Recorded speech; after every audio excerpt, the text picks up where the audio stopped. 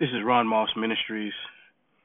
I woke up this morning about 5:30, and usually what I do when I wake up and I realize I can't go back to sleep, I will end up pulling something up on TV to watch. And I thought about, you know, what things that I have been a part of or allowed myself to be a part of that shaped my life. We live in this era of racism and hatred and anger,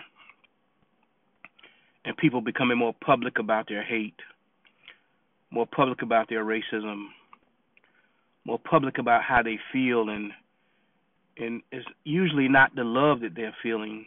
It usually is the hate that they feel. And I thought about my own life and what influenced me from what I see, what I feel, what I have, what I touch, and what I am. I used to ask God this question all the time. I used to say, Lord, why is it that the older I get, the more I seem to be getting more sensitive about things? I'm more easy to cry, more easy to become more compassionate about the people that I see, more compassionate about life itself. And to be honest with you, I thought about this, and I thought about the things that I allowed, and the key is that I allowed to shape me and to mold me and to make me the person that I am. And I thought about shows like Father Knows Best, and I'm an old guy, so I grew up with Father Knows Best and Leave It to Beaver and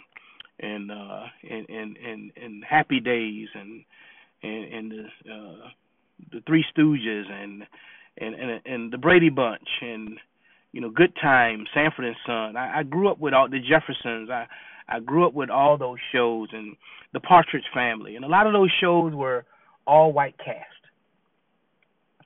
And whenever I turned the TV on, I got to be honest with you, whenever I turned the TV on, I never really thought about the fact that I was watching a show with an all white cast as much as I was just wanting to know on this particular episode what was the content, what were they going to be talking about, how much of it would affect me, how much of it would I wish I could be like.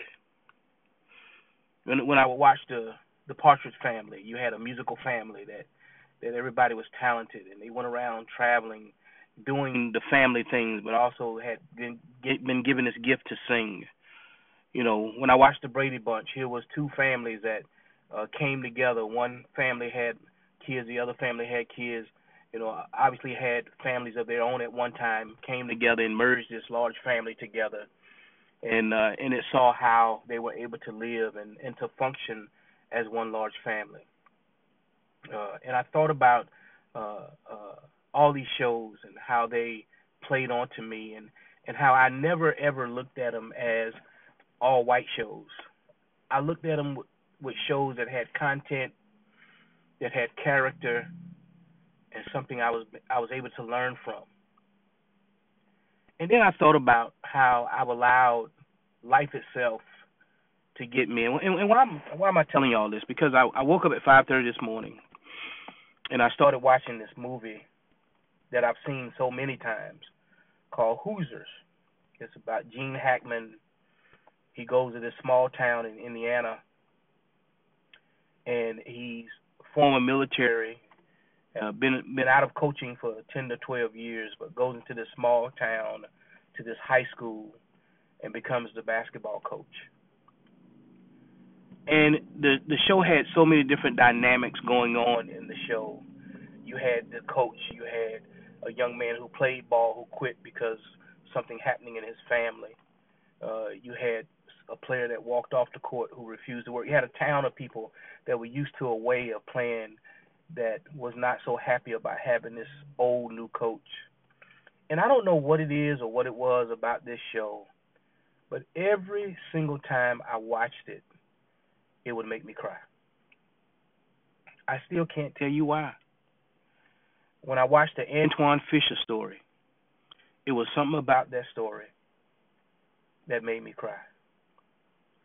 And now it's so much to a point where it don't really take that much for me to become sensitive about things I see in the world. And can I tell you what has happened to me here lately? What has really happened here is that when I see all this hate in our world, it really makes me cry. Because it's not the world that God intended for us to live in. Because if we're truly who we say we are, then we're really supposed to live under the universe of love.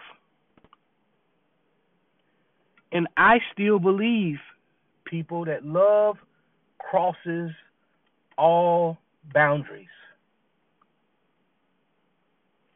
Love can combat hate. Love can combat anger. Love can combat any negative that's going on. But love has got to be in there somewhere. Or the opportunity for love has got to be there. And now when I think about people more and more, it makes me cry. I cry about the lady who didn't want somebody to serve her, didn't want an African American to serve her a meal in a restaurant. I cry about that. I cry about the man who didn't want to have neighbors who are of African descent or Asian descent. I cry about that now. Now, I want you to think I'm a crybaby, but what I want you to understand is I don't decide to hate on those people. I've decided to have compassion on people because whether we understand it or not, there's a lot of people in our society that either don't understand or don't want to understand. And the one thing that our society has begun to understand, maybe not in the right way, that it's easier to hate than to love. Because when you hate somebody, you just hate them. But when you love somebody, thank you, Jesus, when you love somebody, it's from the inside out, not the outside in. There's a pureness that's on the inside of all of us. And that pureness that's on the inside of us, it wants to love everybody. But we allow ourselves to get caught up in this mean, mad world.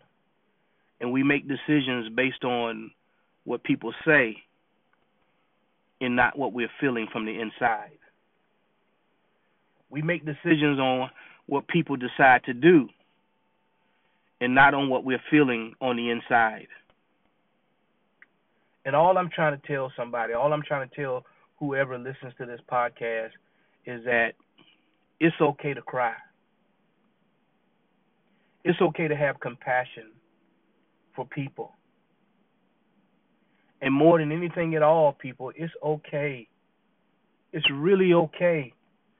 I can't say it any more with compassion. It's okay to love everybody. Didn't say you have to live with everybody. Didn't say you have to do things with everybody. But you can love everybody. And when people see you,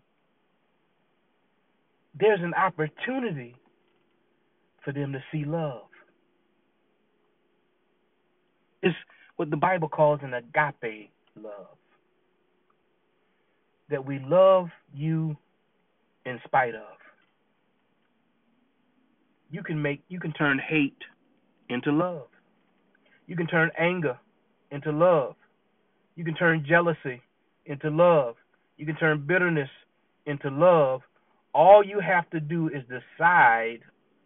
The Nike commercial says it real good. Just do it. God bless you. May heaven smile upon you. Oh, yeah. Peace.